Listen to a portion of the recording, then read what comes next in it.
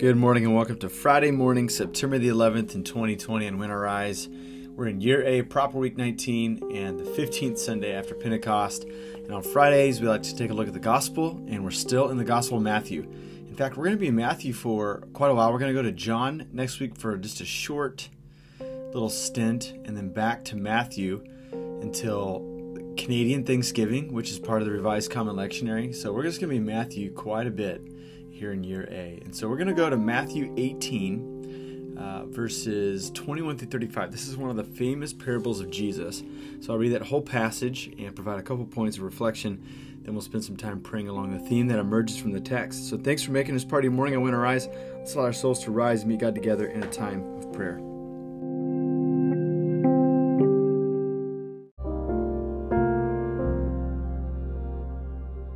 Matthew chapter 18, verses 21 through 35. Then Peter came to Jesus. "Master," he said, "how many times must I forgive my brother when he sins against me? As many as 7 times?" "I wouldn't say 7 times," replied Jesus. "Why not 77 times?" "So you see," he went on, "the kingdom of heaven is like a king who wanted to settle up accounts with his servants. As he was beginning to sort it all out, one man was brought before him who owed 10,000 talents. He had no means of paying it back, so the master ordered him to be sold with his wife and children and everything he possessed, and payment to be made. So the servant fell down and prostrated himself before the master. 'Be patient with me,' he said, 'and I will pay you everything.' The master was very sorry for the servant and let him off. He forgave him the loan. But that servant went out and found one of his fellow servants who owed him 100 denarii. He seized him and began to throttle him. 'Pay me back what you owe me,' he said. The colleague fell down and begged him, 'Be patient with me, and I'll pay you.' But he refused, and he went and threw him into prison until he could pay back the debt. So when his fellow servants saw what had happened, they were upset. They went and informed their master about the whole affair. Then his master summoned him. 'You're a scoundrel of a servant,' he said to him. 'I let you off your whole debt because you begged me to. Shouldn't you have taken pity on your colleague, like I took pity on you?' His master was angry and handed him over to the torturers until he had paid the whole debt. And that's what my heavenly Father will do to you, unless each of you forgives your brother or sister from your heart." This is the word of God for us.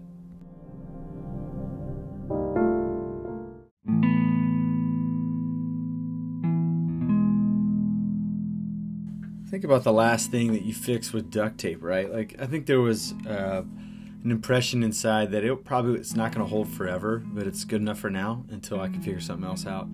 There are some things that we in life try to deal with in that kind of half-hearted way, but there are certainly things that half-heartedness doesn't seem to fit the bill. And for Jesus, it is forgiveness.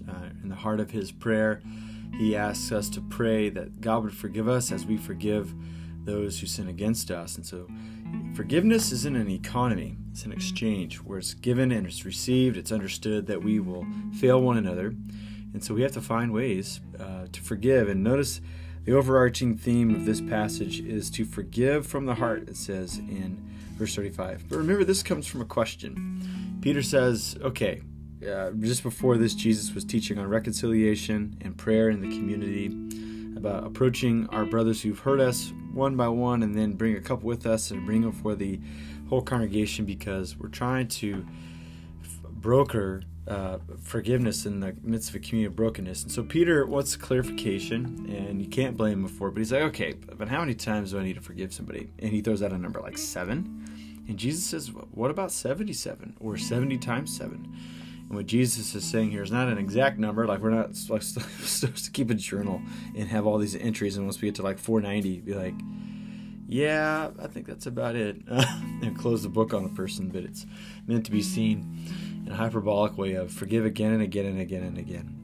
But I think Jesus knows that it's not so simple, and that forgiveness is a very delicate economy. It's a fruitful economy, but it's very delicate. Now, he tells this story, and many of us are familiar with the story.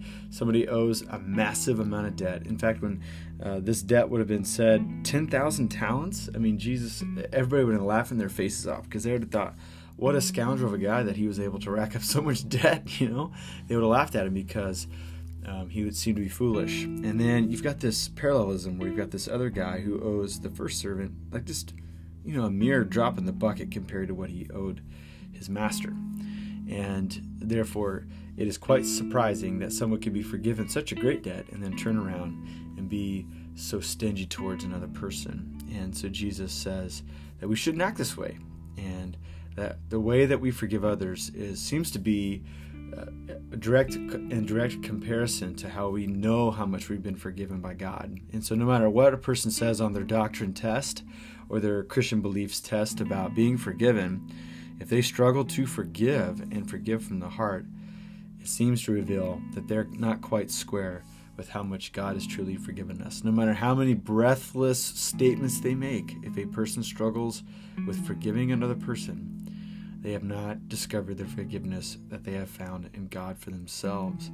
What an interesting story here. And so Jesus is imploring us. He's saying, you're a different type of spiritual community. Your community is one which tries to dream of a day where we can settle with one another and we can forgive. And that means if we need to put up some barriers for safety, that's totally fine. We're not supposed to be foolish in the way that we forgive, but we're supposed to reckon something deep within. We're supposed to give that humanity back to them. That seems to be what the master was doing to servant number one. He's given his humanity back. The weight is gone. And what servant number one failed to do is to give humanity back to servant number two. He saw him as a business transaction. What a powerful statement, right? Like how many, and this probably happens in our lives more than we would imagine, but imagine all the interactions you've had with people personally. The person in the drive-thru window at Starbucks, the people that we've passed by walking into our office area, the crossing guard at the kids' school, the people that we've said passive-aggressive and indifferent words of indifference under our breath, and we saw their post on Facebook. You think about it all. Like, whenever we cease to give somebody a humanity, we drain the possibility of the forgiveness economy. And so Jesus comes and he restores our humanity, and he forgives us, and he asks us to do the same. He gives us the license to forgive so that we can forgive from the heart and give people and animate them with humanity again. And so I'm going to pray that you and I, whatever relationship we have in our life where this is a struggle, that God would give us the grace to believe, and that we would take the first step today towards giving back that person their humanity. They are not the deed that they have done. They are more complicated, more complex, and more beautiful than that. And so we have to give them the gift of their humanity back. So let's spend some time praying along that theme this morning.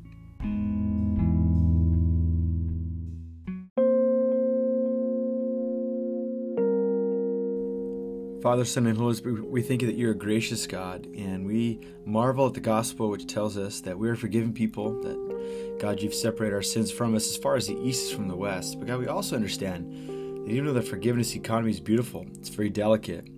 It depends upon giving and receiving with open hearts and open minds. God, you challenge us not to half-heartedly forgive, but to forgive from the heart. So God, forgive us when we have not taken forgiveness seriously. We understand that the measure that we can forgive somebody else seems to speak to how well we understand the forgiveness you've offered us in Christ. And so God, this day, I pray that you'd help us to start there. I pray that you would help us to understand our humanity, our own brokenness, our own need for a Savior, so that when it comes time for us to either withdraw forgiveness or to extend forgiveness, we would be reminded of how much we've been given. That if we have been forgiven much, you tell us that we will love much. And so God, each of us have a relational struggle, somebody in our life who is tedious, who has hurt us, who we don't feel like is trustworthy.